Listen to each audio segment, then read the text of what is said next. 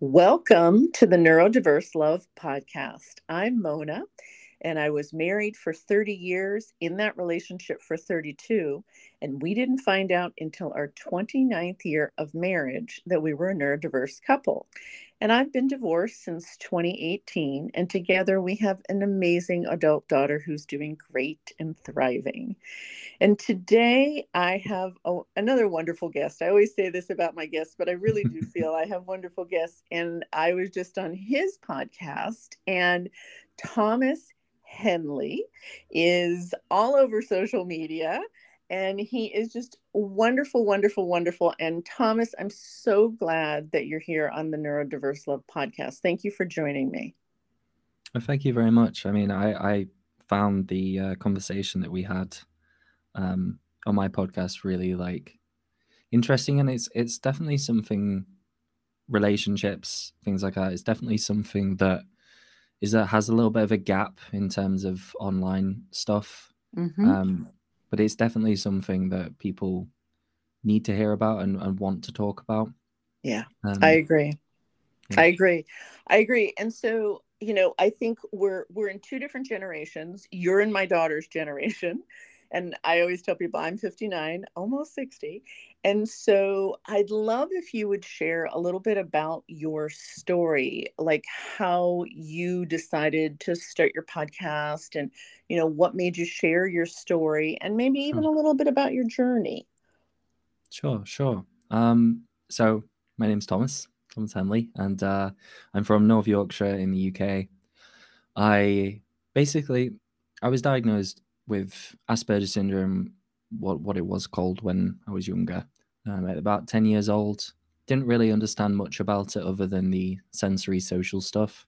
Hmm. But when I got into adulthood, university, I quickly found that the transition to adulthood was very, very difficult. When you're at school, you are surrounded by people. Your parents organize things.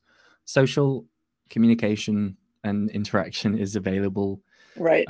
to you, although it might not be the best, and it wasn't for me, but it was there. And when I went to university, I really struggled um, with that. I didn't really have any guidance. How do I find friends? How do I find a relationship? Right. Everything like that. And I started listening to a lot of other autistic people, particularly on Instagram, about their experiences. And I actually found it to be a lot more helpful than any of the research, the studies that I'd found. Um, and I wanted to share my experience in the initial, and I started on YouTube. Hmm. And it originally started as a way to express how I was feeling. I was quite lonely. I was struggling a lot with mental health, as many autistic people do. Hmm. And I just got to a point where I just, started to work on myself. I went to Thailand, I went abroad, and it quickly started to turn from a platform for me to share about my experiences into something, that I could share in my own self improvement journey. YouTube started to become a bit more on it. I think about 7 months ago, I started taking Instagram and my podcast and my lunch stuff a little bit more seriously. And yeah, I mean, as far as the podcast goes, I wanted an opportunity to talk to other people and learn from other people, Yeah. and then work on my communication skills. Something that you don't particularly get making YouTube videos. Yeah. And it's been a very humbling journey. It's been great. I've got to talk to a lot of amazing people, and like yourself, No. and it's yeah. I mean, I basically I want to be the person that I needed when I was younger. Oh, I didn't really have any role models, and you know, yeah. I I very love much that. like to talk about things that other people might not talk about. That might be a bit perhaps negative, perhaps difficult to talk about, perhaps a bit depressing at times. But I think it's very needed. Yeah. And outside of that, I do a lot of public speaking, and I try to basically be a little bit of an advocate for autistic people to improve the life quality that very much needed. Yeah. Oh my gosh.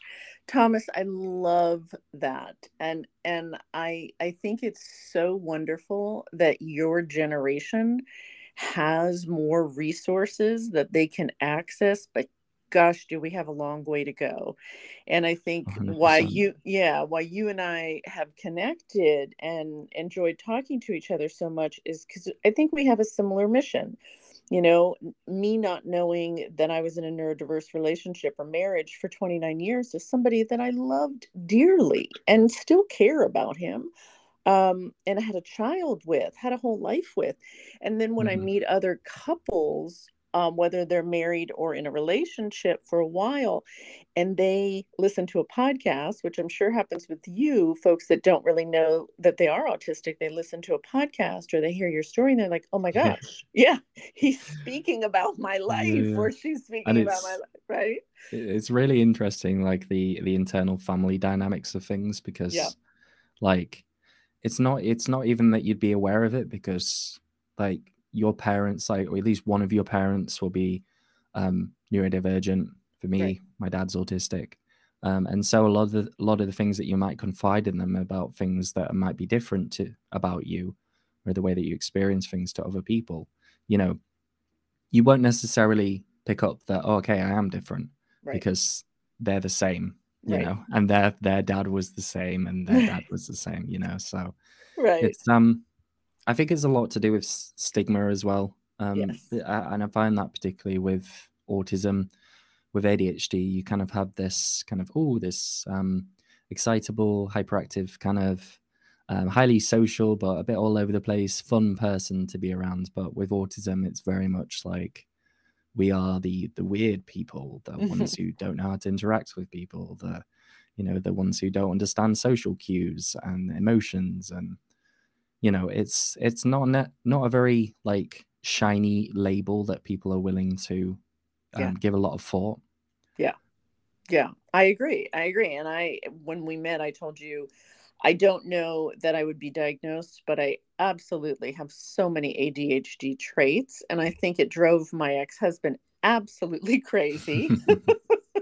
And I've talked about that on the podcast. We moved so many times, Thomas. I don't even know how many times we moved because when I got bored, I wanted to pack up and move. I have a Sure, 6-page sure. resume. That's crazy. It's absolutely crazy. But now I understand my neurotype. I Mm, understand, mm, my family, and that understanding is so critical. But then the acceptance piece is what totally. changes lives, right? Mhm. Yeah. And I really admire that you've gone out there and sort of shared your story, shared like the things that you've done, perhaps not the best, because I think there is a tendency with online work where we want to put like our best face at the front of things, Yeah. and quite often it can be a little bit like dissociating for people listening, because people are not like golden, these people that you see on Instagram. You see like people at their best kind of thing, Right. and you see the athletes on the podium. Everyone's very nuanced in Hmm. their journey. And I think just being able to say like, oh, hey, I did this wrong, and these things that I did good, and learn from my bad experiences, I think is really helpful. Me too. And I think it's going to be really great to talk to you today, and it was great to talk to you the Yeah. other day, because I'm kind of coming at it from like a different angle. Yeah. I've always had an absolute fascination with people who aren't autistic. Mm, Um, like it's I think it's something to do with like the curiosity about like what do they think, how do they feel, like why do they do these things. It's kind of like we're coming at it from two different angles, so I I think it's love going to it. be really great Yeah, conversation. I love it. It's going to be fantastic. I already know. And the thing that I want to tell the listeners is I want to like validate what you just said. For me, doing the podcast was about being as real as I possibly can be. And Hmm. I will tell you that my ex-husband has not talked to me in 2 years. Hmm. And his family has not talked to me it's been over 2 years. And they got mad at me about something that I posted, and they would not have a conversation with me at Sure. all. And, Sure. that is the reality of some families when there are folks that don't want to accept, that we're a neurodiverse family. My Hmm. biological family is a Hmm. neurodiverse family. My Hmm. ex's, family's a neurodiverse family. We all are. It's all over everywhere. And the fact Right. of the matter is, the more we can talk about our differences and understand where each other's coming from and truly love each other for our Hmm. differences, I think the better the world will be. But a lot of people aren't ready for Totally. it, right? A lot of And people aren't. I get it. I mean, I think to some people when you're, you know, particularly for me, like I'm very readily just happy to say if I think someone's autistic or not. Like, Yeah. I've got like a few like live stream clips where I think I looked at this guy called Hassan, who's like a big streamer, who did an autism test, and I was like, oh, he does seem to be autistic, and I got some comments of being like, oh, it's pretty awful that you're kind of ascribing this disability or this neurodiversity on someone that you don't particularly know very well. But I think from my angle, I don't see it necessarily as a bad thing. Right. Like, it doesn't necessarily change who that person is. Right. um and so I understand it, because for people outside of that who kind of see it as a negative thing, or see it as um something to be private, I guess. Yeah. I can understand where they're coming from. I do. Yeah. I do I think too. sometimes I do need to kind of take a step back and be like, okay, I get it. I do It's too. not a bad thing, but it's I do too. And I guess for me, Thomas, I'm a social worker, so I've taken this on as my mission. mm, If after 30 years of marriage, I went through everything that I went through, and my ex went through everything that he went through, and our daughter went through a lot of stuff because she saw, I used to call her in to translate for her father because I didn't get him. I just didn't get him. And she got him, because they are more mm, mm, similar. And so it created a lot of, or I put her in positions where she was responsible for communicating things to her father when I wasn't getting through. And we've had talks about it. And, I've told her I'll pay for therapy and whatever, but we can mm, joke about mm, it now. But the fact of the matter is, there's a lot of families who are struggling. And I think when you understand that some of the struggles, not all of them, but some of them might be because you're not understanding each other's neurotype or neurology, it can make a difference. sure, So sure. that helps us get into the next topic that I want to talk about, because you and I've talked about this. I'm 59 and I'm on the dating apps, right? Mm, And mm, I've been on the dating apps since my ex and I separated. We agreed we were going to date other people. And so I've been on just about everyone out there. And sure. there's a lot of interesting people out there. And I know for me, going on the dating apps does not bring me a lot of anxiety. But I will tell you, Thomas, what does bring me some, like, there's questions in my head, is when I'm talking to a guy and we're having a good conversation on the dating app, and then they say they want to get together, or they say they want to do a video chat or a Zoom call or whatever, Mm, and then they're mm, gone. And then they're gone the next day, or in the night or whatever. And I'm like, where did they go? They like yes, deleted the yeah. conversation. And so I told you this before, I do believe that a lot of the men that I'm talking to and who I see on the dating apps are autistic and don't know it. Mm, mm, And there are just some things that I'm finding. And of course, I will tell them I have a podcast. It's called Neurodiverse Love. Check it out. And Thomas, at least a few of them have said, do you think I'm autistic? And I said, well, what makes you ask that? And they're like, yeah, because I listened to your podcast. So yeah.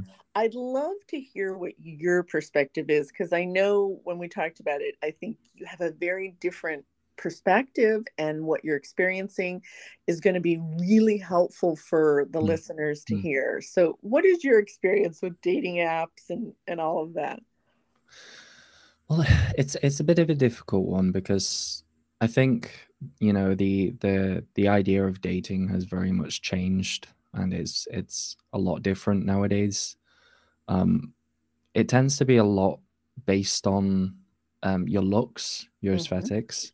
And so, sometimes for a lot of people, actually, it can be very difficult to even get matched with people. Yeah. I know a lot of guys who, they're pretty, okay, kind of average looking guys, if I can Mm-hmm. say, if Yeah. that doesn't sound awful. No, it sounds Um, fun. but yeah, they get like maybe one match every 2 weeks or something, and then they don't reply to them, and it's like it's pretty much a losing for them, like going out and using these apps. And a lot of these people, you know, not everybody has the battery or the desire to go out into lots of public places and be exposed to different people and have conversations and walk up to people and introduce yourself. Like, it's a lot.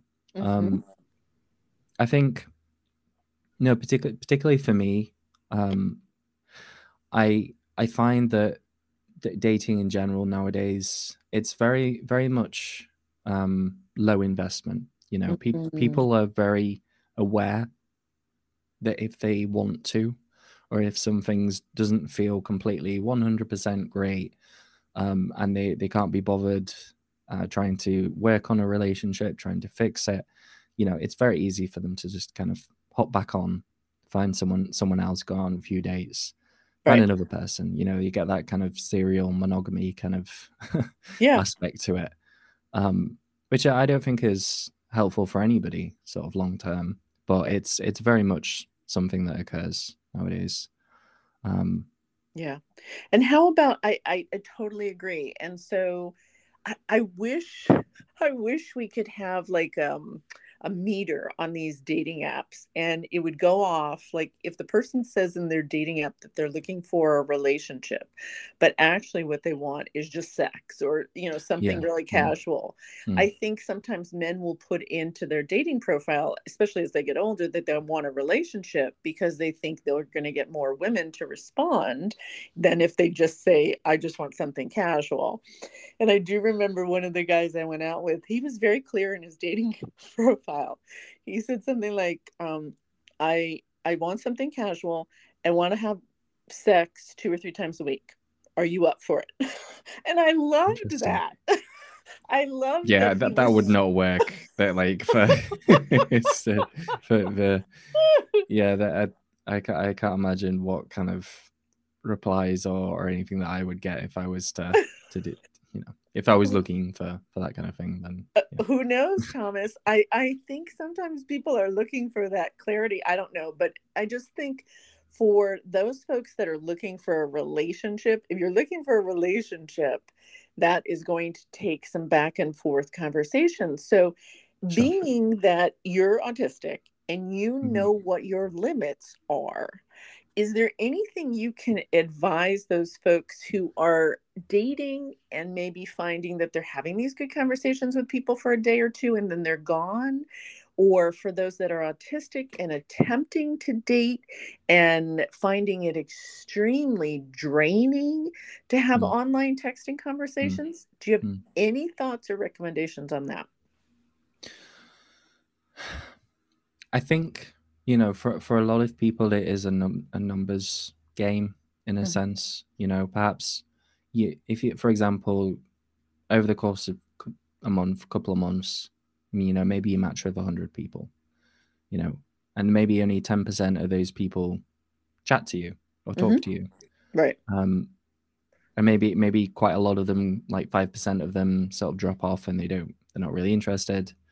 Um, and then, perhaps you might get 1 or 2%. You might get 1 or 2 dates from that kind of 2 months of using whatever dating app you're going on. Right. And just being aware, I think for me, just being aware that that is a very high possibility that, people will flake a lot, and it will most likely not lead to anything when you have a conversation with someone. It kind of tempers you a little bit to, as well, also treating this person like they are potential rather than, like a prize that you have to kind of run after. And they start talking to you and you immediately have to like set plans, and this, you have to be like ultimate social god Yeah. kind of person. Yeah. Because even if you did do all of that stuff, it's not necessarily the case that every single person's going to be like, yeah, let's go out for a date or something. Yeah. Um, being aware of that, I think, is very important. Um, you've got to treat these people that you meet like a stranger who has the potential to be a long-term partner, not automatically kind of, if you have conversations with them, if you have a date with, even if you have one date with them, if you have a video chat with them, being aware that it's like to anything, I think, and also treating them like a friend and potentially not something that you'd be interested in. I think it does two things. It stops you from getting too invested and sort of chasing them and being too needy and things like that, but also um, it helps your sanity as well. You Yes. know, you Yeah. don't take things as personally. Like Yes. it's just the way that things are on these kind of social media apps. Most people don't even want to meet up with people. They just Yeah. like the fact that people are liking them and want to talk to them. Yeah, it's a big dopamine rush, right? When you get the likes and everything. That was great, great advice. And I think the more people just use this as an opportunity to maybe, text with somebody, get to know somebody, maybe do a video chat, maybe meet in person and Yeah, see if it's and somebody. just not Yeah. sure about it. You just, Yeah. as you should be. You don't know this person. They don't know Right. you. You know. Right. And Um. there's a lot of scammers, Thomas, women and Yeah. men. Yeah. Yeah. Right? Yeah. Do you want to address that all? I know at all. I know you had said you were hearing about that or listening to a YouTube video or Mm, something. mm. Yeah.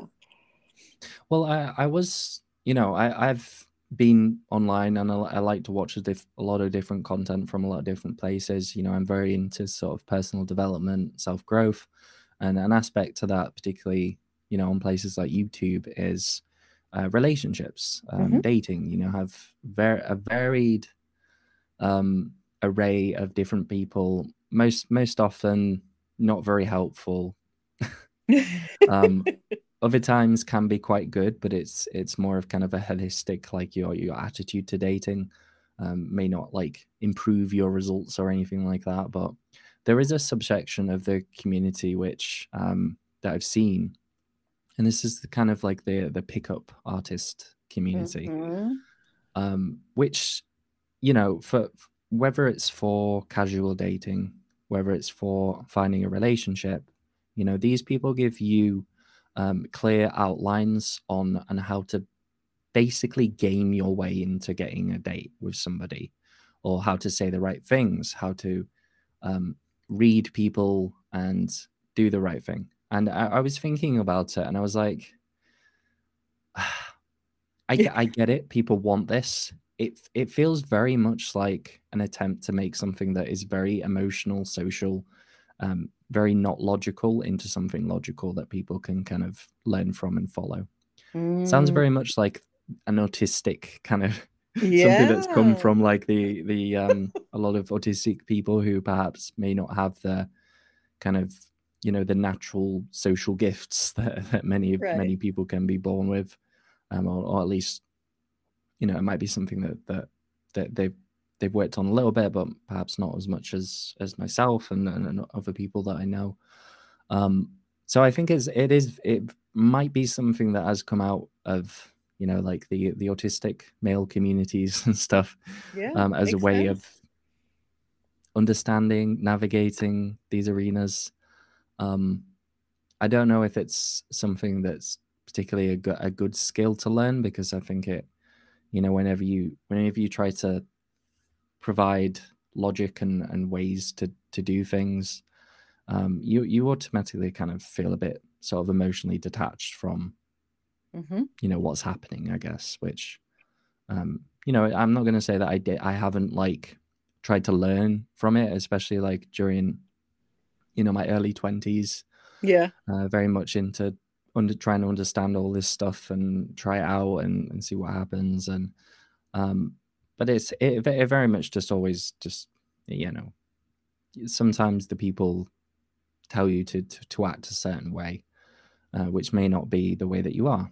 And Right. at some point you're going to feel like this person doesn't like you. They just like this kind of game that you're playing with them. It's Mm. you know, it's Yes. not the best. I would say. Oh my gosh, Thomas, this is so important for the listeners to hear because I was actually listening to a podcast and it's two women in their 30s because I listen to tons of podcasts and they were talking about these men out there that are teaching other men how to be pickup artists. Sure, And yeah, sure. and I think yeah, for those folks that are really looking for a relationship and think that using logic and reason and a script that whether they're podcasters or YouTube Mm, folks are saying are critical and will help you get women. But what mm, happens when you're in that relationship and you're starting to get physically or sexually intimate and they haven't talked about that, or you're talking about maybe moving in together and they haven't talked about that? Yes, there might be some skills you can learn from the beginning of the relationship, but mm. then what happens when, you're starting to get more serious or it's beyond more than the first few dates? So I Well, you're think going to we can, change into yeah, yourself, aren't you? When you're right, gonna change basically, and right, those rules that you've kind of put in place for yourself. It's not always, yeah, it's not always the best. And the funny thing is that I've tried to understand this, and online dating I think can be, like it can be hard for women in a sense that you don't really know what the guy's going to be like. It might be um, dangerous in some respects. He might be fake. He might be looking for something else. right. Um, but I guess on the other side, it's for men. A lot of dudes don't get matches. They don't talk to people. They don't go out on dates like the majority of men, and it can be really hard. And it's very attractive to hear someone talking about all the amazing secrets to understanding women and navigating relationships. Right. Um, but the most success that I've ever had using online dating is when I've been me, when I've shared things like in my bio that are about me, even if it's stuff to do with autism, even if it's stuff to do with like Pokemon or anime or like things Hmm. like that.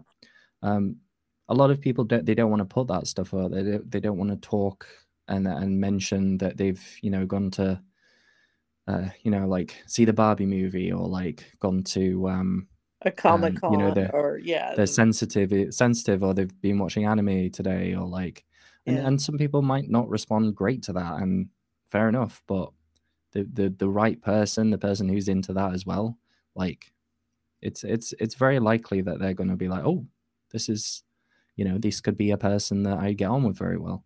yeah. So it's just about remembering that, and not trying to impress everybody, I I guess. agree. I agree. And Thomas, this is the one thing. I mean, thank you for sharing all that. And by the way, I'm going to see the Barbie movie this week, so I'm excited. But the thing that I hear over and over again when I do the neurodiverse couple support groups and the support groups with the neurotypical non-autistic folks, and it's mostly women. The one thing that I hear is when we first started dating, my partner, my husband was this person. And then when we moved in with each other or we started getting serious, they Hmm. became a different person. And this is a perfect, I mean, the conversation we're having is so important for people to hear because, where did your partner get information about what they were supposed to do on the first, second, seventh date? Is it something they Yes. Yes. read? Is it from a rom com? Is it from their favorite TV show? None Yeah. of that is real, right? So, Mm. so, I don't know how we change this trajectory. I know it's not going to happen in my time, but Yeah. you may be involved in this. Um, there's got to be a better way for folks who are looking for relationships and they don't necessarily know how to be their most authentic self in a way that would be comfortable for others who have similar interests or whatever. Mm. Mm. Mm. I think that's the critical piece because to be honest with you, I think my ex-husband was masking for 29 years. I Yeah. think he stopped masking when he moved out of our house and we separated in 2016. I really do. Because he found part of his tribe. And one Mm. of the people he found was somebody he had worked with who I kept trying to connect the two of them because I knew they were the same person. They were like, he was a younger version of my ex husband. And they Yeah. actually became best friends, Thomas. Mm. And I think, they're both on the spectrum. So, but they didn't understand how to build that friendship. And Sure. so I'm sure, when my ex was dating, because we both were during the separation, I'm sure he had his challenges. I mean, we didn't really talk Mm. about it, but because really he and I had been together for 32 years. So Sure. Sure. yeah. So I any think, thoughts on that? you know, Yeah. what you were saying about like, how can you really find someone like a man that's good if you're a woman looking for a dude. Um, I'd very much say look for the people who talk to you like a human being. Like, Mm, um, if it might be a little bit boring actually. The people who just they'll message you back in like 10 minutes or something when you message them. They'll have conversations with you. They want to talk to you. They want to have a call. They share things about their day that is not particularly exciting, but they're still sharing it anyway. I'd say that rewarding that I think is really useful. Like yeah. because you know that kind of goes counter to a lot of the information that's put up there from like the kind of the male communities on YouTube because um you really do want to look for someone who just genuinely like wants to connect. They just want to share things about themselves. They want to ask you about your things, your the things that have happened with you. Um, and I've experienced this firsthand. Particularly with my best friend. Um, she was kind of single, and she was kind of looking for somebody to have like a nice person that she can have a long term relationship with. She was like initially put off by um, kind of the niceness of this one particular person. Mm, And she wasn't really sure. It just kind of felt a little clunky. It wasn't like um, particularly like necessarily get this exciting kind of roller coaster of like jokes and digs right. and things like that. Right. Um, but I encouraged her to give this person a chance, and they're now getting married. They have a house Mm, together. yay. Um, but that's the thing, and it can be. I found myself as well. It tends to be the people who you find very attractive that kind of don't really give you much that inspires some level of mystery or intrigue. Yeah. Perhaps they'll text you back for really quickly on one day, and then they'll take like a week to respond to next text message. Stuff like that. Um, It's that's what exhausting. you. Yeah. It's exhausting. It's exciting, but it captivates your attention a lot. Like it's extremely like you're almost trying to get validation from this person Hmm. that they like you. Yeah. Um, and that's not the best thing. That is not a good thing. Like you want to be looking for the people who are upfront. They talk to you like a human, and you chat to them and you take things slow and you see how things go, and Right. that's the way that you do it. Yeah. um, Although it can be boring. Yeah, I 100% agree with you. I want boring. I want somebody who Yeah. I want somebody who can laugh with me, but I want that boring. I've had too many men that I've dated that were major dopamine hits for me. I'm not looking for that anymore. But what you say is so important because I think that's what attracts a lot of the women that come to my support groups and even the couples to their partners, their autistic partners initially is the stability because they come from all these other relationships where Hmm. maybe they were with somebody who was a little bit more toxic or a little bit less connected to them, and then they're with a partner who may not know they're autistic, and they're a great listener. They may Mm. not communicate as much as, the non-autistic, holistic person, but they're a Mhm. great listener, and they do add a lot to the conversation. But when they speak, the words are very poignant, but they may not say a Mm. lot. And they feel like the difference between them and all the other men that they went out with is very attractive. So one Yeah, of yeah. yeah. In a So long term thing, yeah, I think in the short term, it's not very exciting, and you might feel the need to immediately kind of just think of them as a friend.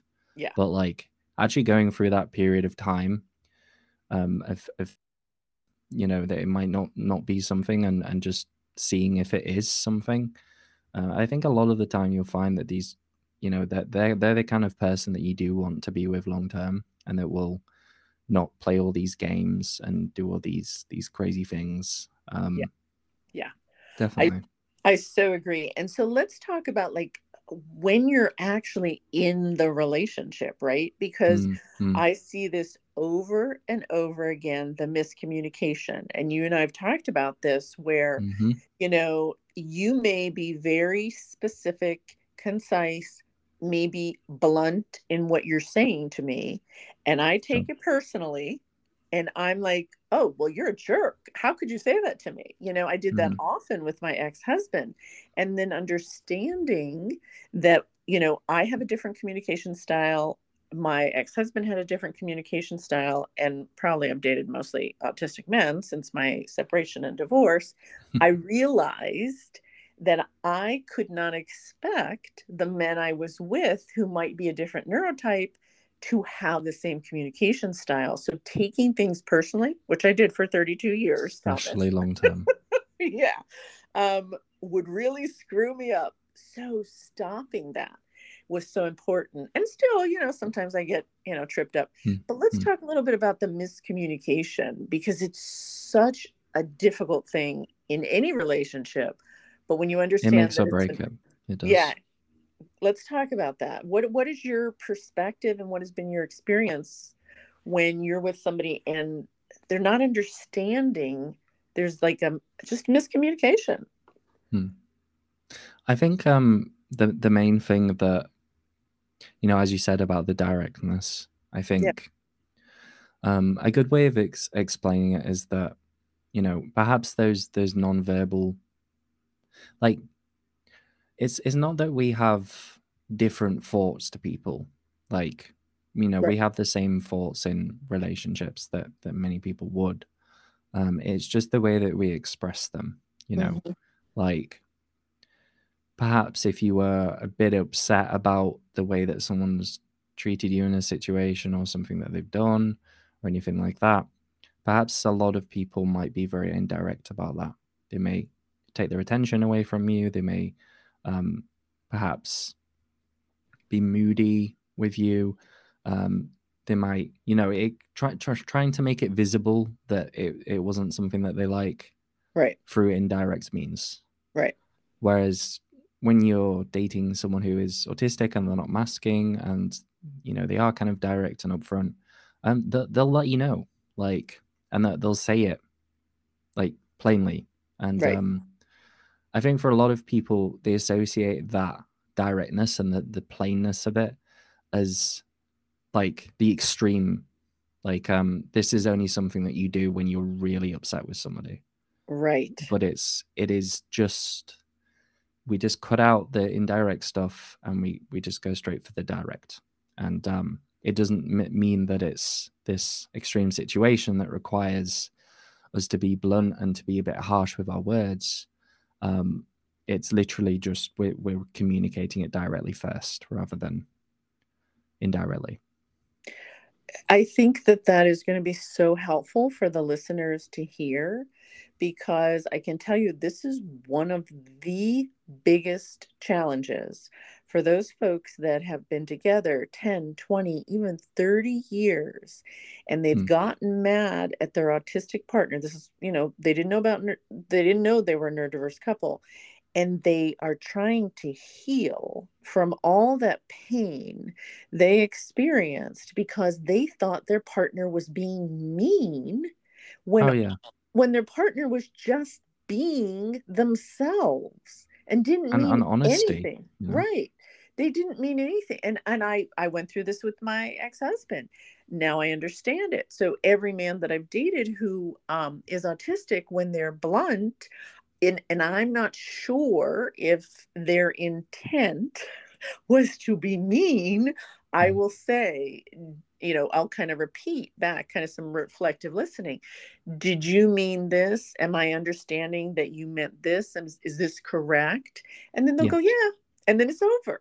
But if I had carried over from my marriage everything that I took personally, and I had carried that over into every dating situation, oh my gosh, Thomas, I would be a basket case dating. I would I yes, would yeah. probably give up dating forever Mm.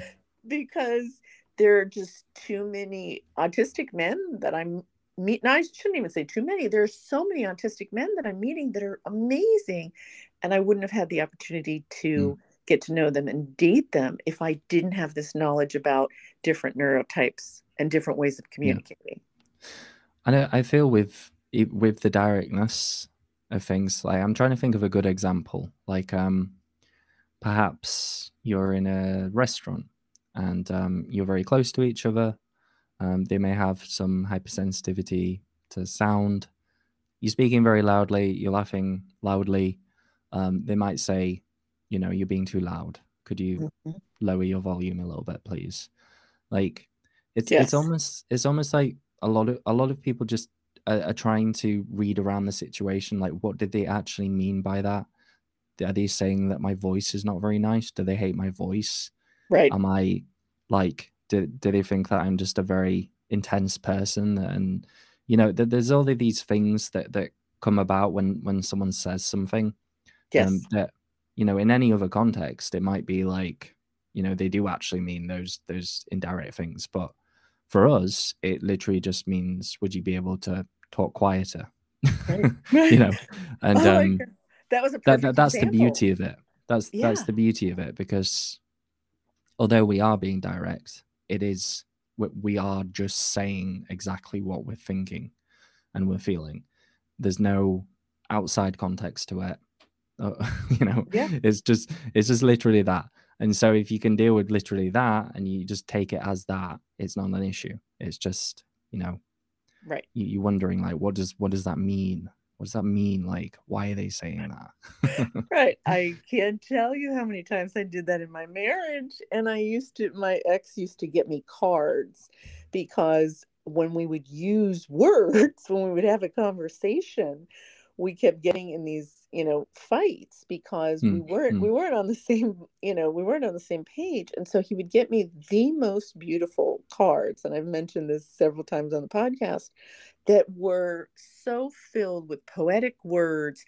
He was able to go to the card store and get what he had wanted to say, what his intent was, right? mm, But because he was so blunt, or because he didn't have all the flowing, emotions when he spoke, I would get hurt. I would take it personal. And these cards, Thomas, I've saved every single card he gave me because they are literally, and he even wrote songs to me and mm, poems. And and mm, and he mm. was able to, with the written word, whether it was his words or somebody else's, explain exactly Well, how he felt and written what he meant. Yeah, go ahead. written word is inherently direct. Like, Yeah, um yeah, it's only an anxiety producing thing when it's not direct. It's and I suppose that's one of the things that I struggled the most with online dating, texting, things like that. I really hate it because I know that there is more context to what someone's saying. It's not literally just the words that they have, unless they're autistic. yeah. And then it is, and then that's cool. But it's trying to like read the situation with just absolutely no context of it, no idea of what their emotions might be, saying that thing. I'm a big proponent for people using tone indicators and emojis. Like, if Mm, possible, I will ask people, please use emojis with me, or else I don't know how you're saying something. That's great. That's so good. And I know for a lot of the neurodiverse couples that come to my support group, I always do recommend to talk about what is the best way to communicate with each other when there's an emotional issue or a big decision that needs to be made. And I can't tell you, Thomas, it's almost probably 100% of the autistic partners will say, I'd rather you send me an email or a text. Mm. And yeah, they say, clear, concise, and using emojis. So I'm really glad you said that, because I think it's going to be, very validating to folks. But you know what? For us folks who are not autistic, having things in writing just feels like our emotions and our idea of romance is not of value, and that's Mm. not the case, right? So can we talk a little bit about alexithymia, because I know that's Sure, an area sure. of expertise for you. And sometimes I hear this again from, folks in the couple support group. I don't know what I'm feeling, the autistic Yes. partner will say, Yeah, right? So totally. share a little bit about what you think would be helpful for folks to hear about alexithymia and Mm. how that can impact a relationship in a negative way. But maybe if they shift their thinking and Mm. understand things differently, it can change from it's not a negative, it's just part of how my brain functions and how I deal with emotions or Mm. feelings. Mm. Well, I suppose a good place to start would be, what is it? Yeah, yeah, yeah. Go um, ahead. it is a difficulty noticing, identifying, categorizing your own emotions, Mm-hmm. and it's present in over about 80% of autistic people. So it's a very heavy amount of people who also are alexithymic that are autistic. So very important thing to understand. Not really talked about a lot. Very important in the context of interpersonal relationships, therapy, everything like that. I like to describe it as kind of like a threshold condition. It might be a bit weird to apply percentages to emotions, but if we take something like anxiety, that's, you know, from zero being completely serene, calm, meditative, even up Mm-hmm. to 100, which is meltdown, panic Okay. attack, can't Okay. function. Okay. Um, Perhaps most people, they'd be able to tell when they're 20, 30, 40% anxious and be like, hey, I'm anxious. Yeah. For us, it might be 70, might be 80, 90%, especially definitely 90% when we're younger. And so that makes it very difficult for us to regulate our emotions actively, because we're not necessarily aware of how we're feeling, Mm-hmm. how bad we're feeling, for example. Mm-hmm. One of the interesting things about it is it also makes us very good in emergency situations, because we're Mm-hmm. very detached. Yep. We're Yep. very Yep. detached from those anxiety feelings and until later. And a common experience for autistic people who are alexithymic is that we will not know how we feel in the moment, but we will know how we feel a day from now, or 2 days, or 3 days, or a week. Right. And if something upsets us within a relationship and we don't know how we feel, we don't necessarily put the boundary in place right then and there. So it almost feels like you might get these long text messages about something that happened a week ago, or 2 weeks ago, that they didn't like, and they want to bring it up again. It's like they're trying to ignite the fire again, but it's literally just that they had, they want to put a boundary in place that they couldn't because they didn't know how they feel. Mm. Um, so that's one aspect to it. Another thing that I think is really like super super important, um, especially interpersonally in relationships, is that we will explain our emotions, but not necessarily express them.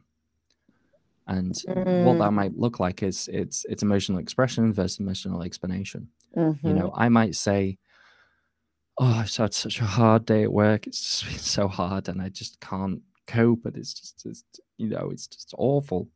Um, if I was to say, "Oh, today has been awful, and I can't cope, and it's been really difficult," just plainly, with no emotional Right. tonality changes, body language, anything like that. Yeah. People don't really take you as seriously. Right.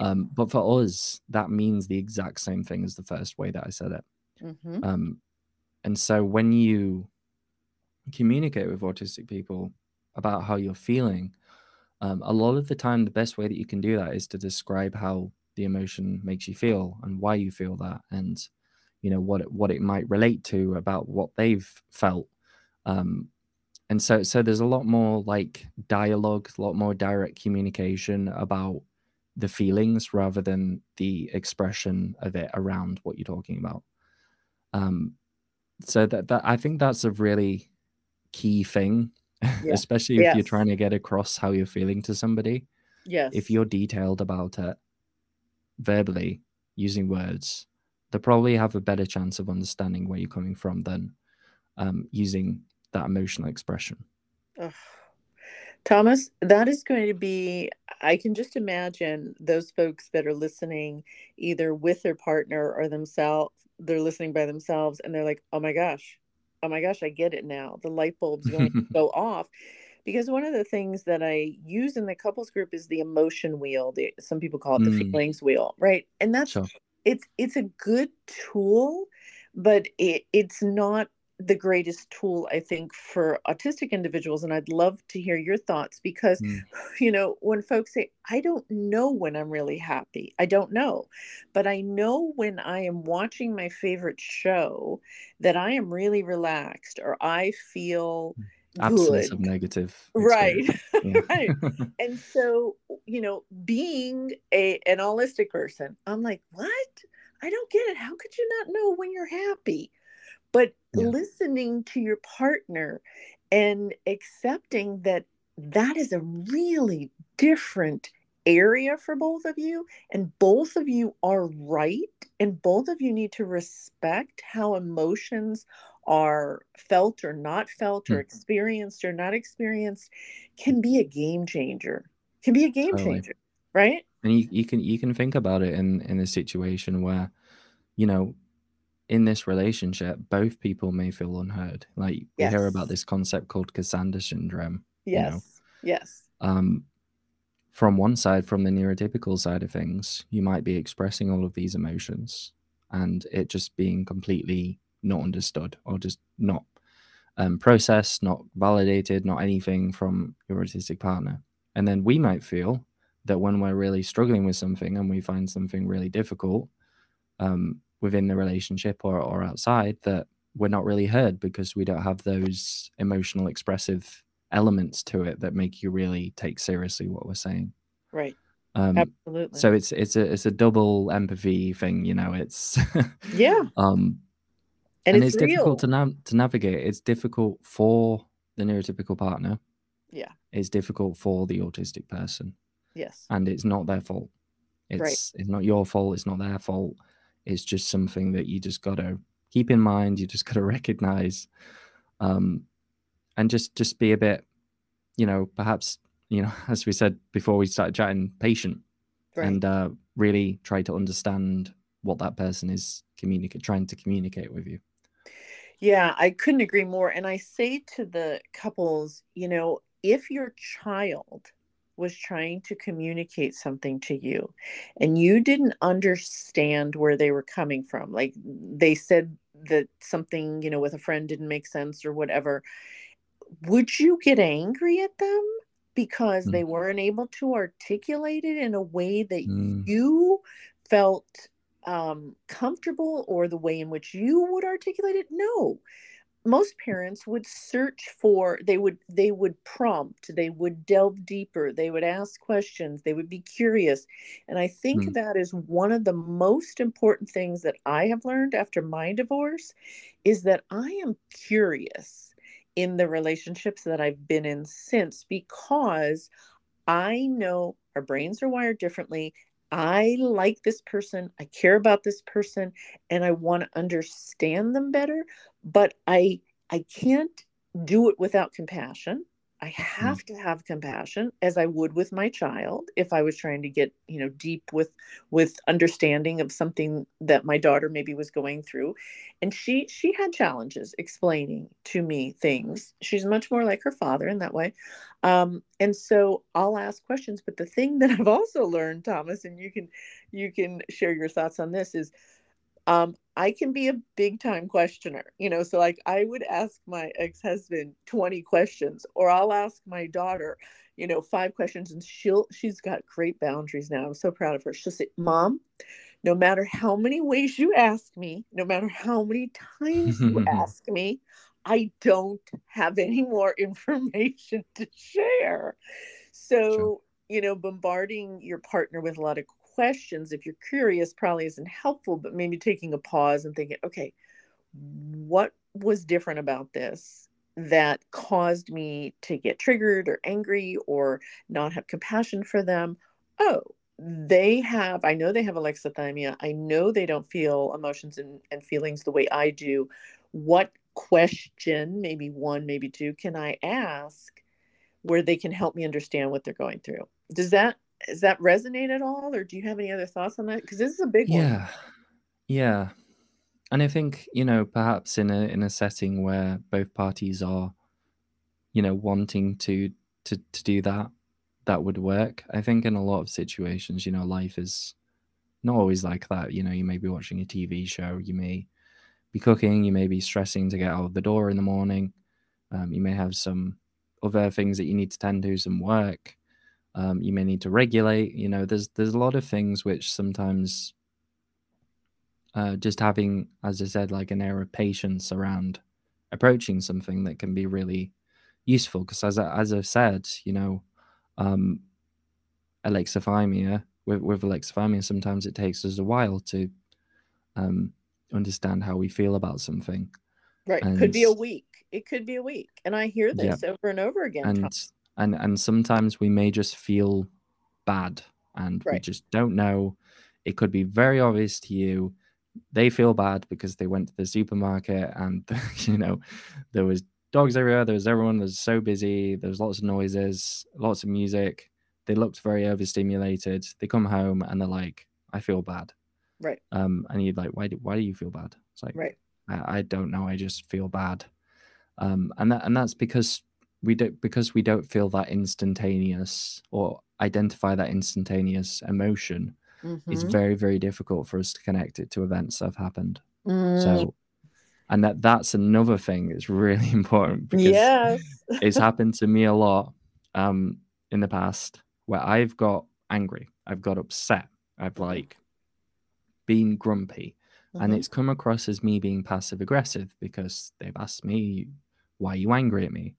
Why are you upset with me? And I'm like, I don't know Yeah. why I'm upset with you. I don't want to talk about it. um, because I don't know. I don't know how to communicate exactly how I feel about this. And it's very overstimulating for me. I don't really want to approach this now. I'd prefer to think about it and get back to you. Mm-hmm. And that's not always um, greeted with open arms, No, it especially wasn't in in, my marriage. In my marriage, I yeah, just screamed. I'm like, you can't talk to me now? yeah, Why? Yeah, yes, absolutely. yeah. And I genuinely did not connect what's happened with how Sure. I was feeling Sure. in the moment. So Sure. I literally just I didn't know. I didn't even know that I was angry, that I was expressing outward signs of frustration or grumpiness or anything like or irritability. It was just it flew under the radar for me, and I only picked it up when a few days later. Right. And it felt very personal to your partner. I guarantee you, not knowing your partner, and Yeah, that is they thought again it was being difficult.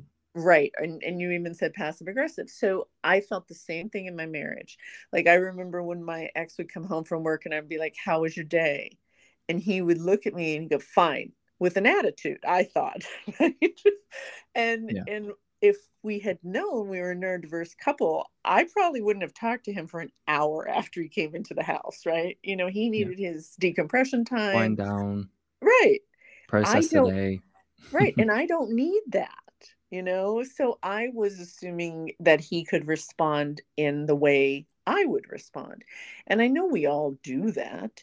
I do remember once, I think it was when we were in therapy or something, and my ex-husband said to the therapist, I want to be with somebody who can just sit on the front porch with me and be silent. Yes. And I, of course, I started crying and I got very emotional. I'm like, what? You don't want to talk? And so now I understand, because when you're Yeah. overstimulated, and here's Mona with all these ADHD traits, wanting to engage, nonstop and have very animated conversations. Oh my gosh, I overwhelmed my ex so many times in 32 years. And I know it, and Mm. I've apologized, Thomas, many Mm. times by text and email.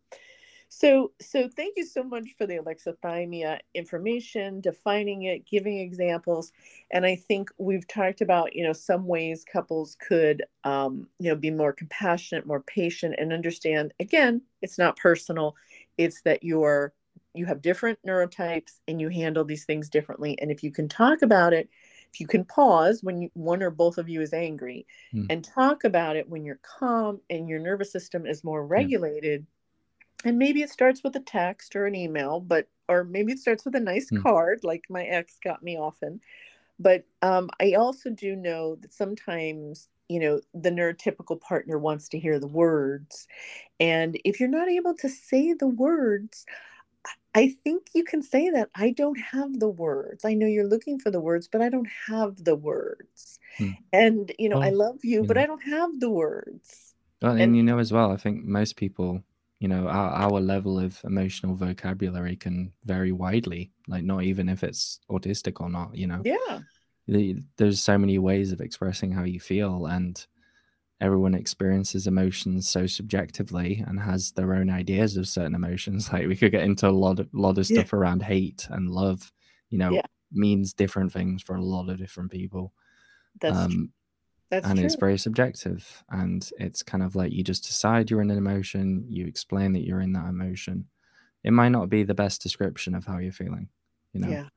Yeah. um and I'd say that the really important thing is, as you said, patience, but also, if you're in a relationship with someone and it's long term and they're invested in you, assume that they are coming from good intentions. Oh, um and if they're yeah. not coming from good intentions, and it turns out that it is bad intention, that they have, they're wanting to hurt you, or they're doing something like that, then you'll find that out. But a lot of the time, if you are invested in someone and they're invested in you, um, it could just be anything from a neutral statement to something that was just, um, not necessarily like meant to have a negative impact, and might just be like a flippant thought that they have that they haven't really done much analysis on, I guess. Yeah. No, that's again, this conversation that we're having, across so many different issues is going to be so helpful to lots of folks. I know it is, because I don't think that I've talked about this at the level that you and I are talking about it. And these are some of the most serious challenges in Oh, it's long-term hard. relationships. Yeah, where there's so much hurt, Thomas, but it's Mm. unintentional, right? Yep. Yep. Because of the miscommunication, because of the Yeah. alexithymia. And there's another area that I want to talk about, and we said we would address, because the piece about empathy. Mm. And, Mm. I try to educate folks about the different types of empathy. But when you're in the situation and Yeah. you feel like your partner isn't empathizing with you in the way you want them to, Mm-hmm. but they don't exactly know what you're looking for, and you haven't Yes. had the conversation about, we may experience empathy very different. That doesn't mean that I don't feel things or experience things that are Mm. sensitive or caring or whatever. We just have different types of empathy. So I know cognitive empathy was something you wanted to talk about, and I'd Totally. love to hear your perspective, because again, Mm. Thomas, it's going to be like light bulbs going off in people's heads. So Yes. yes. Um, And I think this very much ties into what we were talking about with emotional explanation and expression and direct communication. You know, Yeah. um, cognitive empathy is the ability to notice someone is in an emotional state. Hmm. A lot of autistic people, we have a sense for when things are not normal and that something's changed, something's shifted. But the reason for that or the emotion that's felt is not apparent to us a lot of the Right. time. Right. Um, one thing that I tell autistic people to do is to probe and ask about it. Hopefully, in that situation, the other person tells them exactly what they're feeling and why they're feeling it. Hmm. It's not always the case. Right. um, so you have Especially if that they're ask. angry, especially if they're angry because Yes, they didn't get the yes, response that they wanted immediately, which happened yes, often in my marriage. Yes, go ahead. yeah. Um, and the other aspect of empathy is the adaptive part of things, which there's lots of different things around about different types of empathy that people have, but I think that those two are the most important. The adaptive being giving the appropriate emotional response or behavior to how someone's feeling, Hmm. um, and or just the ability to actually feel what that person might be feeling as well, Right. and caring about that person. So that's the kind of the adaptive part of things. And autistic people don't struggle with the adaptive side of things, but we do struggle with the cognitive side of things. Hmm. And there are some people out there who made posts on it and saying that, oh, we do have cognitive empathy, and yes, it is actually something, a skill that people can learn. Hmm. um, but in my experience, even though I've done a lot of work in trying to understand these things, especially in emotionally complex situations where you're with somebody in a romantic relationship or any type of relationship, there's a lot more different elements at play than there would be with perhaps a stranger.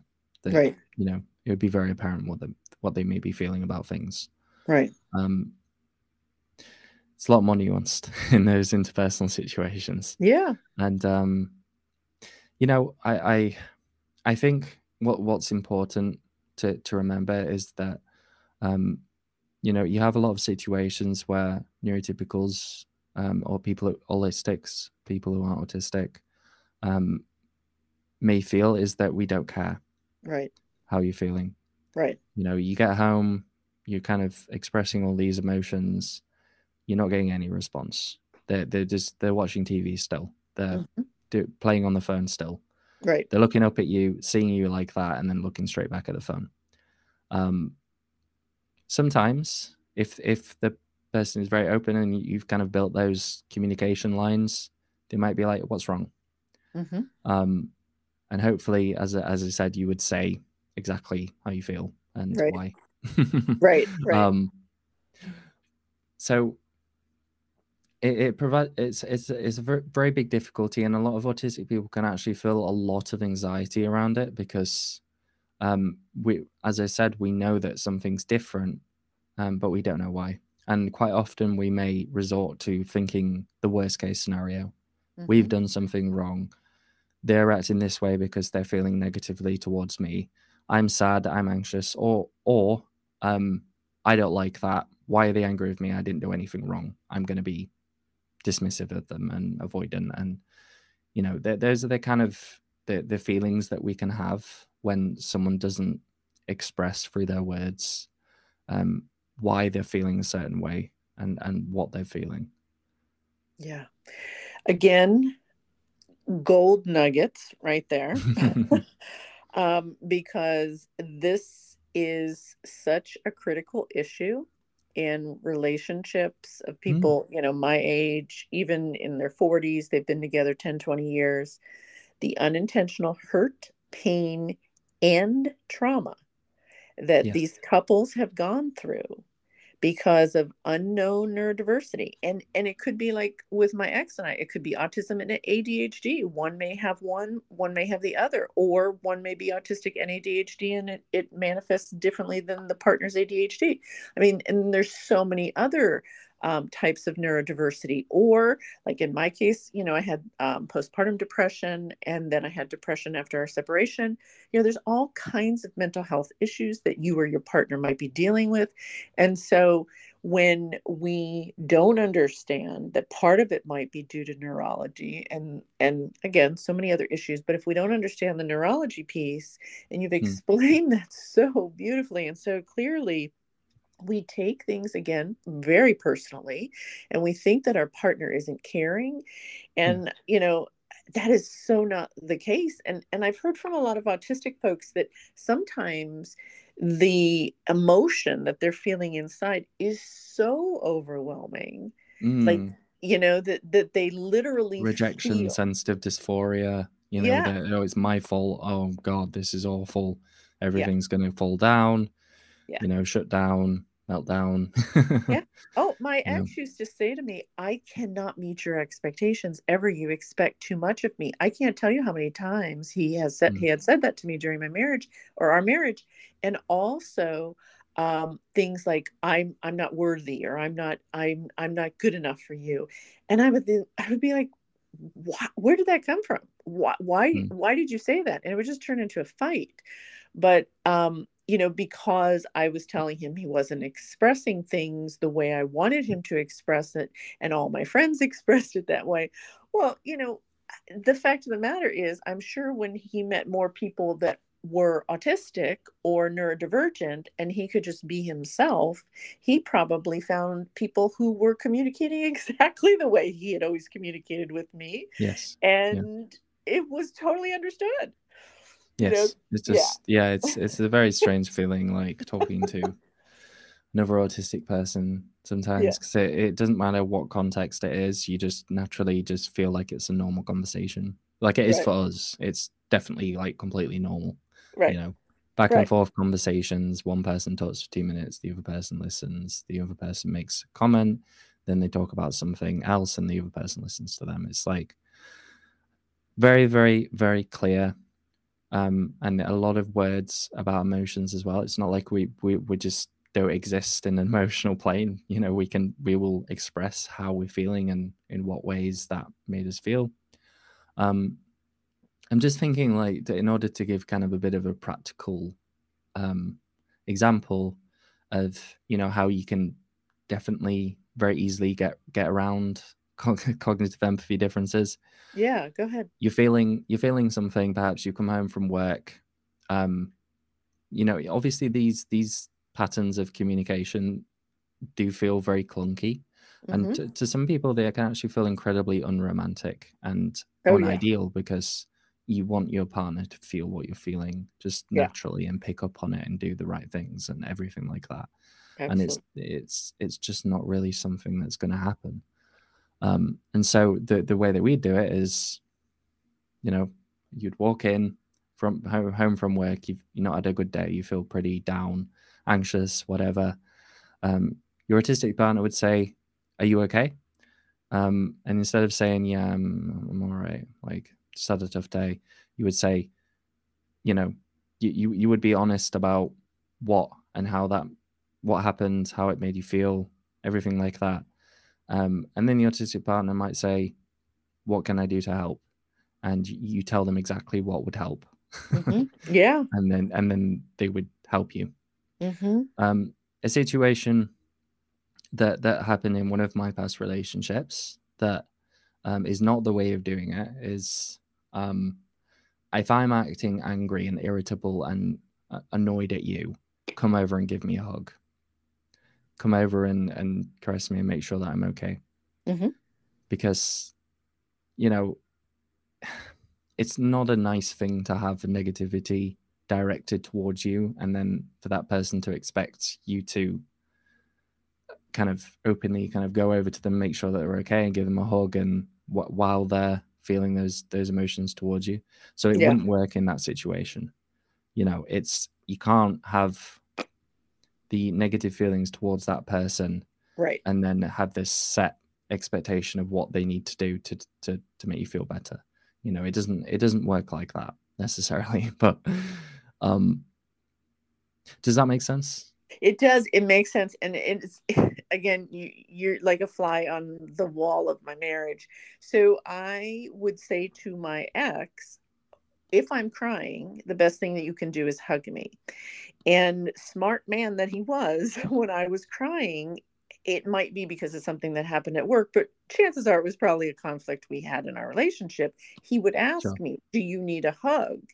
And I never even thought about it from his perspective. That must have been difficult for him to give me a hug when I was spewing out negative things towards him. Yeah. So, Yeah. Well, yeah, that's just a human thing, I'm just giving it as an example because, you could take what I said about, how you get around that thing and just use it for every single situation all the time. mm, But yeah, but then situations where there's conflict and negative emotions toward each other, perhaps not the best time to to like hug. enforce that they must do this thing to make you feel better.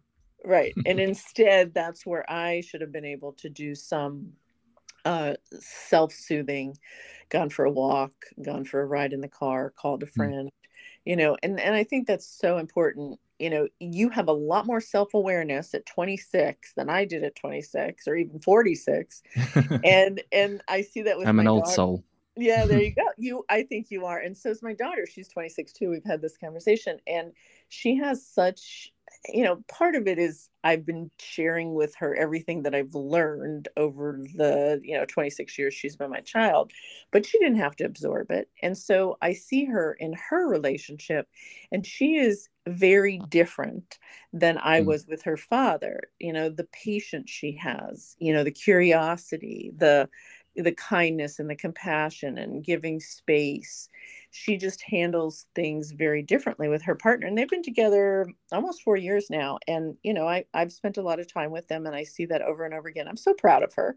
And I'm sure your mother's proud of you when you share how you handle things. None of us are perfect, Thomas. No, And, no, I'm not, and I'm not either. And no. I'm happy with sharing that. You know, when I was younger, I used to have a very highly anxious attachment style. Me too. A lot of emotional issues around everything. Mm-hmm. Little small things used to upset me a lot. Um, Nowadays, going through these experiences of miscommunication, being misunderstood, and having all of these difficult situations that really have a very simple remedy. um I'm perhaps a little bit more avoidant than I should be sort of in life, Mm-hmm.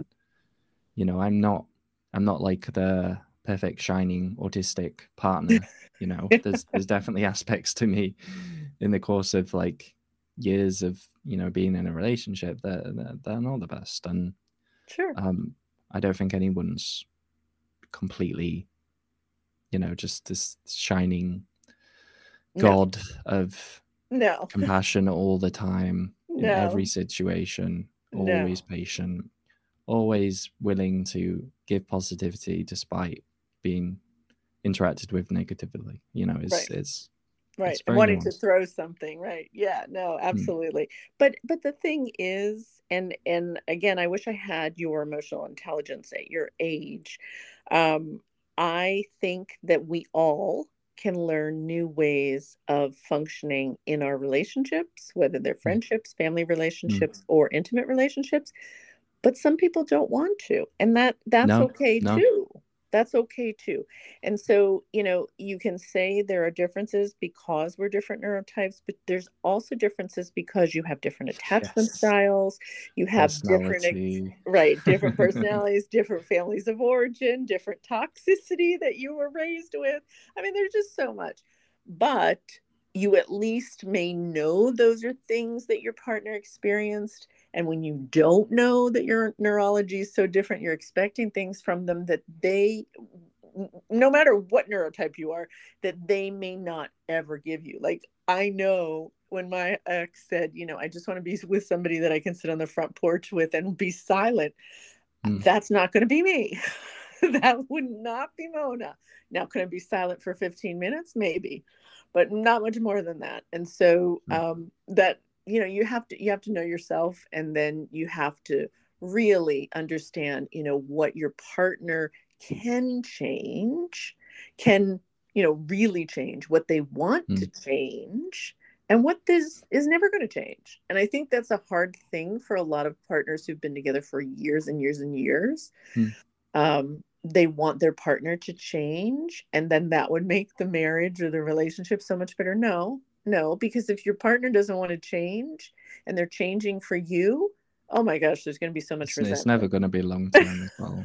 No, You know, no, no, it's not good. it's you know, I've recently gone through like a quite a very very strange breakup, but I understand it fully. You know, it's I think some people they just don't have the capacity to remember that they're talking to someone who is different Mm-hmm, and that they're interacting with someone who is different. mm-hmm, And a lot of if you are seeking understanding about a situation, which particularly with an autistic partner or a neurodivergent partner, that the person that you're confiding in doesn't understand, you can get a lot of you know like very unhelpful advice about mm-hmm. what's happening. Like Yes. sometimes I need to not talk to somebody if I'm upset with them for a bit and then talk to them after. Mm-hmm, Um, it doesn't mean that I'm being difficult. mm-hmm. It Yeah, doesn't mean that I'm trying to annoy them. I'm trying to punish them. It's literally just some time. yeah, Um, and people do forget that you work differently, and especially in the midst of conflict or arguments or negativity. right. So always being able to kind of take a breath, have some Yeah, time apart, maybe yeah, think about it, be like, okay, what's happened? yeah, Okay, yes, they are autistic. They do feel different ways to me and have different ways of understanding things and different ways of communicating. And just really bringing yourself back to that during times where it just feels like things are just very you want to be impulsive about it and express really heavily, like sometimes it's definitely understandable about doing that, but it's not always the most helpful thing. yeah. And I agree. it only takes one bad interaction where both people are unwilling to budge for it to just end and Yeah, be gone. right. Well, and Thomas, I know we've talked a little bit about, I know you had a longer term relationship and it recently ended, and I'm so sorry. And I know, there's a healing process Yeah, and yeah. everything, and you learn from every And I relationship. understand that it's about the miscommunications. I very much Sure, do, and there's a lot of different factors involved in it, and sure, some personal things that I don't really want sure. to go into too Right, much. right. But yeah, I it is It's it's tough. the miscommunication and Yeah, things like that. It really does just it only takes something like that and lack of patience, lack of compassion, impulsive decisions for things just to fizzle. yeah. And Um, I'm guilty of that in my marriage, Thomas. I decided that I wanted a separation because my ex was in a very, very negative place, and it was very, very difficult for me to hear the negativity over and over and over again. And I couldn't imagine myself living with that for the rest of my life. I mean, I was in my 50s. We were both in our 50s. And now I understand the negativity, I understand what was going on. And I've talked about it on some other podcasts. But, you know, understanding doesn't necessarily lead to healing, but it can. It can. And it can lead to that compassion and giving somebody space when they ask for it, not taking things personally. I mean, there's so many things that we've talked about that I know are going to be helpful.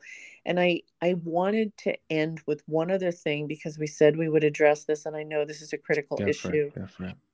That's the understanding intimacy and the sensory issues, because I hear this Mm, again over and over again. So many couples, and I have a few sex therapists who've been on the podcast who work specifically with neurodiverse couples, because when you don't know that you're a neurodiverse couple and your partner is rejecting you, and it may be because your deodorant, your perfume, some scent. Mm. They don't like to I kiss. had a date recently about, with that the person put on a lot of perfume. I did not want to go near them. Like, Uh-huh. didn't matter if Okay. I found them attractive or not, but they they just had Yeah. this. Yeah, it was just So way too much. yeah, and how would we know? I mean, like I remember my daughter was in school and one of her teachers said none of the kids could wear perfume to class. And I'm like, what? This is before I knew about autism and neurodivergence. I'm like, they can't tell you not to wear perfume to school. Well, they probably had some sensory sensitivities that it could have been related to neurodivergence. It could not have been. But it was very, very important for the kids not to do it. And you just have to respect that. But let's talk a little bit about what you think would be most helpful for the listeners to understand around physical intimacy, sexual intimacy, and sensory issues. And you can go, as deep as you want, or we can do it surface. I'm Mm, good with whatever. sure. I'd say that definitely the important thing to know is that each person has their own sensory profile. Mm-hmm. And sensory profiles are kind of a bit more nuanced than just saying someone is hypersensitive or hyposensitive. So, you know, Yeah. um, for example, soft touch, very, very hypersensitive to that myself. Mm-hmm. Not always something that I would like. Mm-hmm. Um, heavy pressure, heavy touch, very relaxing. Mm-hmm. So a lot of the things that I say to anyone who is kind of struggling to get their autistic partner into a state where they can be intimate, maybe offer to give them a massage. They may not like massages. There might be other things that you can do. Could give them like a big hug or like something along those lines that number one, it will relax them a lot more, and it will also get them used to feeling being touched, and also um, might make them feel a bit safe because as autistic people, we tend to be very prone to anxiety, and sometimes intimacy can be a stressful thing because there's a lot of indirect communication that's involved in it, Yes. like a very, very heavy amount of it. And they may not want to do something wrong. They may um, not feel able to say when they don't like something. Again, it all comes back to the direct communication Yeah. about things. And I don't think a lot of people in general feel comfortable being direct and communicating about certain things. I know a lot of men who would feel somewhat hurt or discouraged if someone was to say, "I don't like that. Could you do it this way?" Right. Right. um, Right. um, and there is also an aspect of if they really haven't had a lot of experience with that, or perhaps you haven't been communicative about it for a long time, that they may just not want to engage with it, and they may not enjoy it even Mm-hmm. because of those aspects. So safety, feeling safe, feeling able to communicate is very, very important, and also knowing what the hypersensitivities are like. Is it varied based on their mental health at the moment, what they're feeling like? Mm-hmm. You know, Mm-hmm. perhaps sometimes hypersensitivities can be nice Mm-hmm. if someone has the capacity to experience that Mm-hmm. hypersensitive sensation. Um, so if someone's really depressed, had a really hard day, really anxious, really overstimulated, perhaps not being as not doing those hypersensitive things might be best, I Mm-hmm. guess. Mm-hmm. And where they might prefer to be, in a weighted blanket, sitting on the couch with some tea or whatever, rather than being intimate. Yeah, yeah. And I mean, I think that again, that's going to be so important to so many folks that are listening because what you said about, a dude, a guy being told what not to do can Mm. really be kind of a put off and it can be a blow to the ego. So I Oh always yeah. tell I always tell folks, of course, if it's somebody you're dating and you're hooking up with them, you may not have this conversation ahead of time. But if it's your partner that you've been with a while, you know, I would not recommend having these conversations in bed while you're being intimate. I would highly recommend having these conversations ahead of time. But I If they're think, negative, yeah. right, right. Well, yes, right. Or your preferences, because, when we're in the flow, we're just going to do the things that we've always done or felt good. And maybe they, haven't really felt good, but our partner hasn't felt comfortable saying that to us. So, Yeah. the way in which you say these things, I think, is so critical. And I always tell folks, tell your partner what you like and let them know how much that means to you. So if you are hyposensitive or you're hypersensitive and you like light touch, or you like harder touch, or you like certain things to be in the room, or you don't want light and you can't look at your partner's Mm. eyes, or Mm. whatever, letting them know ahead of time what you like, I think sometimes can go over a lot better. And then if Yeah. there are things they're doing that you don't like, those are things you probably don't necessarily want to say while you're in the moment, and tell them ahead of time that too. But if you can counter it with a few nice things, I think that that's going to go over a lot better. And I even if you are saying something negative, I think just saying, that you're open for criticism from their end as well. Yes, And saying, is there yes, anything that I can do better? there you Because go. Yeah, so it evens the playing field. It's less about them not doing something good. It's just about, because everyone's different, and right. everyone likes different things, and there's also some nuance to it. For a long time, I would say that I don't like kissing people. Mm-hmm. I like pecks. I don't like kissing people. Mm-hmm. But really, what the issue was is that I don't like French kissing. I don't like the tongues. Mm-hmm. There's too much overstimulating, awful.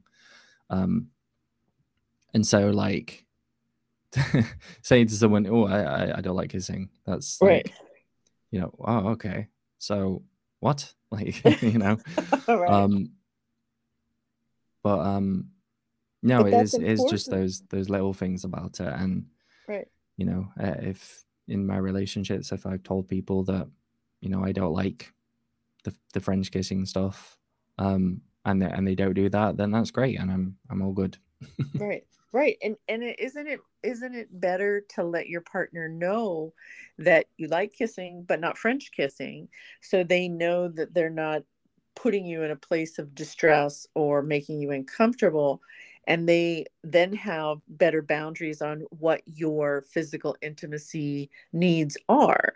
But we're so Mm. afraid to have these conversations, Thomas, because Yeah, we're afraid of hurting our partner. And I hear from, women, not necessarily neurodivergent or autistic, but women in general who've said, I've never liked sex, or, it's never been enjoyable to me. And I look at them and I'm like, oh my gosh, my heart and soul goes out to them, because I can't imagine. I can't imagine that. But the thing is, they've never felt comfortable talking to their partner about what they do like, or they've yeah, never gotten in touch with that themselves, so they don't know how to communicate it. So yeah, I always think it's very, very important for us to figure out what we do enjoy and what we do like, yeah. and then to be able to communicate that to our partners. And when our partners Mm. tell us they don't like something, don't try to talk them into doing something they don't like. And I think as well, like a lot of people are kind of hesitant about it, but I think you'll find that if, like, even in the kind of the casual, or you just meeting them kind of situation, if you like doing that, actually, like, talking about it beforehand, it Yes. does go a lot better than you think it would, and it Yes. actually can put people in the mood, just like speaking about it. Yes. Oh, you know absolutely. Thomas, I did that with a guy I was with recently. We had many conversations on the phone and by text, and telling each other what we enjoyed and what we liked. And when we got together, it was absolutely fantastic, Yeah, and because that we gives had, certainty. That gives yes, certainty. They're like, "Oh, I know that this person likes this. I will do this and that, and the other person with it, they do that and that." and it kind of it goes back to that idea of like, oh, it's not romantic, like it's not like those Hollywood movie Right.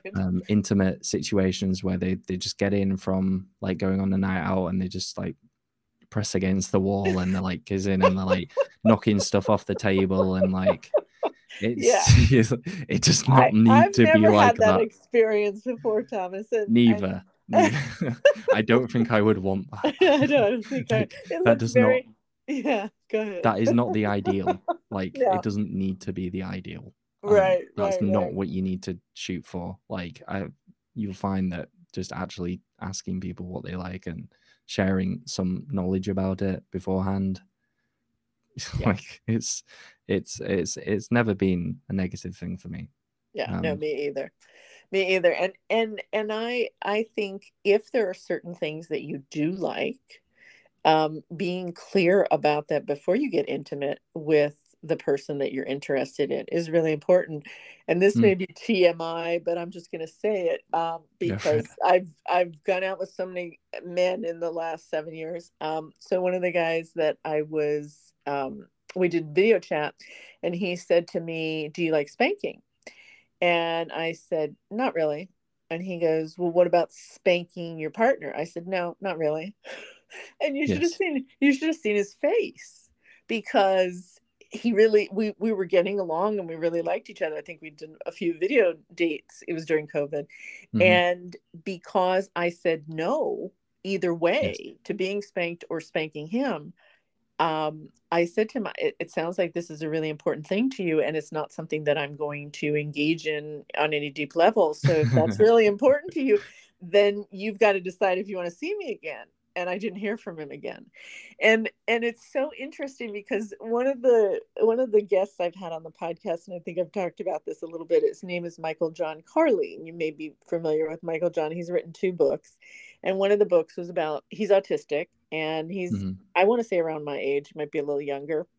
And one of the books is on sex, and he says in the book that BDSM is very popular among autistic Yeah, yeah, individuals because the yeah. rules are Hmm. so Explicit, clear and explicit. And like I thought, wow, that's really interesting. Yeah, yeah, totally, yeah, totally. And yeah. I think if you're wanting to get into a situation where you're intimate with someone and there's stuff that you really don't like, you can either experience the things that you don't like and say about it after, or you could just you just communicate about it. You Right. know, like someone that that I was having a long term relation, getting into a relationship with, they asked me, do you like scratching and do you Hmm. like biting and Hmm. things like that? And I was like, no, like Hmm.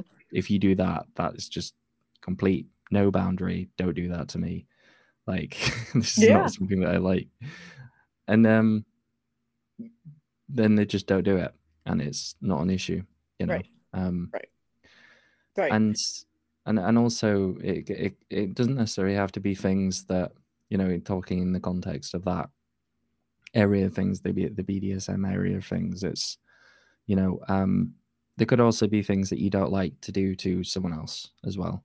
Right. And if perhaps you do, if you feel safe enough and you know them well, and you do feel safe in that situation with them, then perhaps maybe you might do it now and again.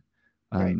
But then, that you might need for them to show you some affection after, if that's Right. something that they want. So Right. it's, and as you said, it perfectly said. The rules around it is the biggest takeaway from that, because they do have a lot of rules and they do need to communicate about it, because there are some things that most people don't like, you know Yeah. and Yeah. you need to be aware that some things that they might like are not typical. And Right. so you Right. need to know, but you should do that even if you wouldn't consider yourself to be part of that group. It's, I agree. you know mm, I agree. And the more, again, the more we understand about our partners, the the more clear, concise communication we can have on both sides. Mm. Thomas, I wish that I had been a more clear and concise communicator during my marriage, because I know I flooded my ex-husband. I so overwhelmed him. He is a very intelligent man. It has nothing to do with intelligence.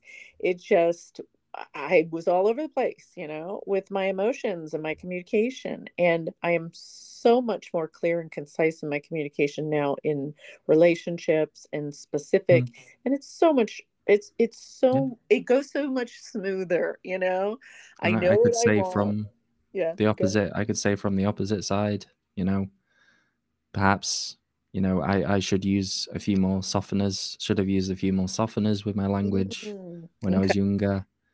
Um, you know, when I'm being direct about things, perhaps, I was taking people not being direct with me as being as lying to me, being untrue. Oh, There's it can go wow. both ways, I think, and Yeah. it's yeah. I mean, that I don't really come across a lot of autistic people who kind of talk about these things, and I think it is really important for us to at least have something out there that we can kind of go like, "Oh, okay, hey, you know, um, this is the way that I might interpret my neurotypical partner to be, and it's not necessarily that way. It goes two ways, and Yeah. that I suppose with all relationships, everything is a two-way street. Yeah. I agree. And every single topic that we've talked about, I know is going to be really helpful to both partners out there. And I I hope really so. think, oh, I there's no doubt in my mind, because we have touched on the repeat issues that come up in every single couples support group that I do. And I've been doing them, I don't know, a year and a half now. And we touched on the majority of the things that have been constant conflicts and have caused so much unintentional hurt. Hmm. And I think that the more your generation seriously educates the world, I think the more we're going to understand what we need to change the way relationships are done, the Hmm. way the workplace is done, the way, community work is. I mean, there's so many Hmm. things that we've been doing forever and ever that are based on that neurotypical brain. And those Yeah. folks that are different than us, we bully, we criticize, we judge, we treat poorly, and that's got to stop. But it also goes on in relationships. And I mean, I know that I sometimes bullied my ex because I didn't think he responded fast enough to me, or he couldn't make decisions, or there's so many Hmm. things. Hmm. Again, I've apologized. And I'm sure But he bullied you for not being logical and being too emotional. exactly. Exactly, went both ways. so Well, so go ahead. as you said, like if you know the people out there, whether it's within your group, maybe we could do like a Q&A session sometime if it has much demand, where if someone wants to talk to, I think would be a proper like power duo, for you Ah, from yeah, your side of things and me from mine, and we could talk about things and answer questions. And I'm very happy to do that kind of I would thing. love Just it. I would love it. So people are going to hear this. I'm not going to take that part out. People are going to hear this. I'm sure there's lots of folks that would want to attend that. So I'll follow up with you, and we'll do that. Is there anything else that you want to share? Any words of wisdom before you tell folks where they can contact you?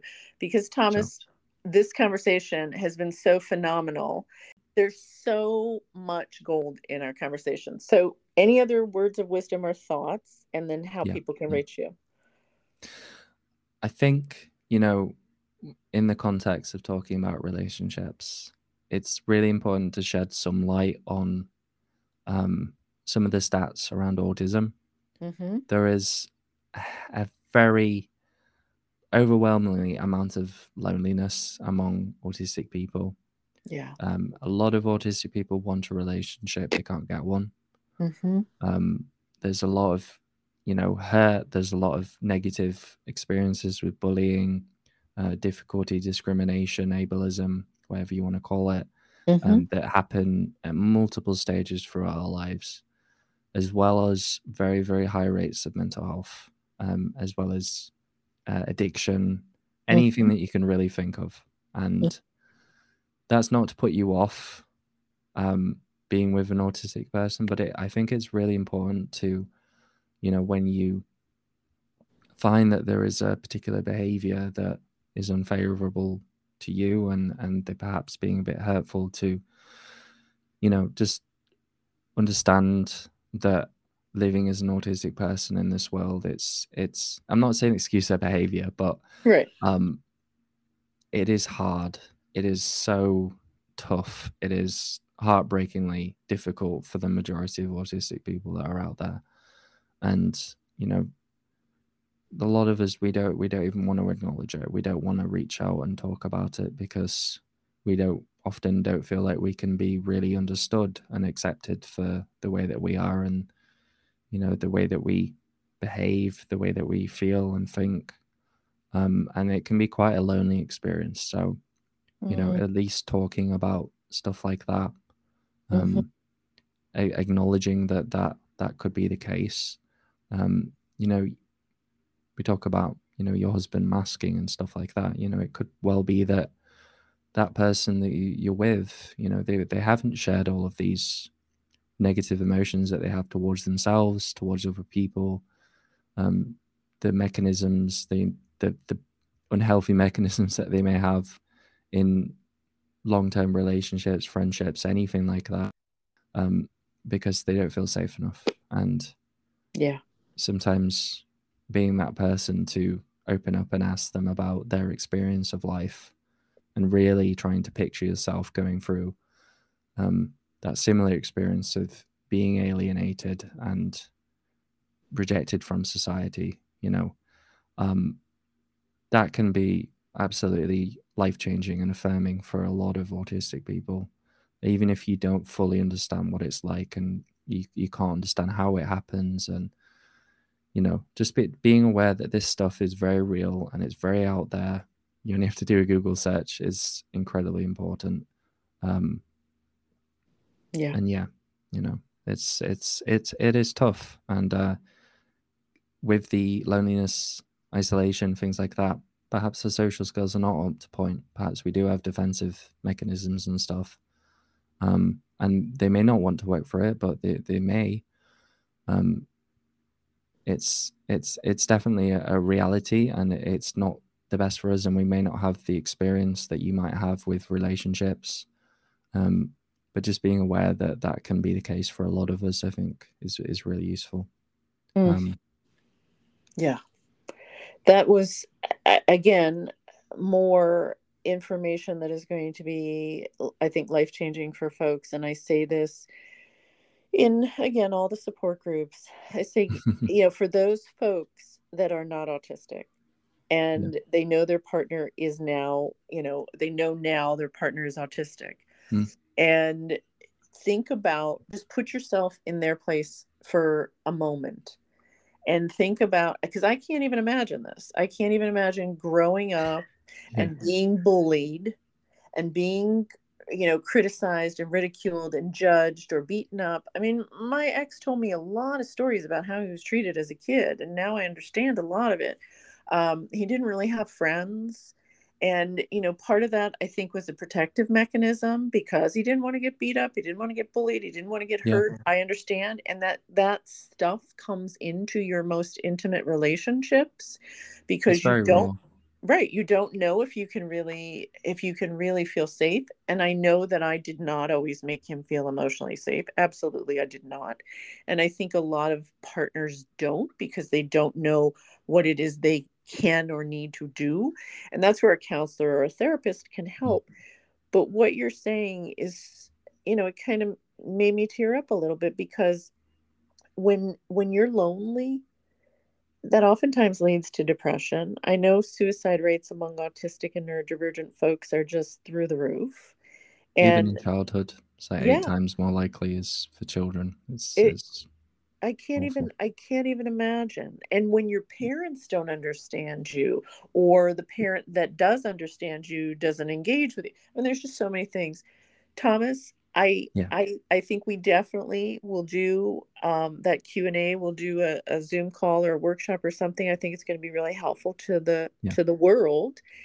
And I where go ahead. I'd like to leave it on a little bit of a positive note. I was going to say yeah, go ahead, go ahead. um, with that, also, you know, if you are that person for them, like it may be the only time in their life that someone has like listened and understood their experiences as something that's real and something that has very core roots to them. And I know it can be hard sometimes to think about, especially if, you know, it's considering that a lot of us are kind of very stoic and we work hard and we're very interested and we focus on things. We may not seem like we really have that side to us, but we definitely do. And you can be that person who can open them up and help them feel validated in their experiences on this earth. It can be extremely um, lovely and amazing to have someone who does treat you like that. Mm-hmm. Ugh, I love that. And that's how I felt about my ex-husband. I feel like he is a special human being. I really do. And I am thankful for every moment we spent together. I've learned so much with him and, since our marriage ended. And it's my mission, just like your Mm, mission is to do the work that you're doing. It's my mission to help couples all over the world understand that, the pain is real, but there is hope and there's an opportunity to understand each other better and accept each other and decide, if the relationship doesn't last, okay, it doesn't last, but there doesn't have to be bitterness. There doesn't have to be anger. There doesn't have to be, you know, constant judgment and conflict. So that's mm, my goal.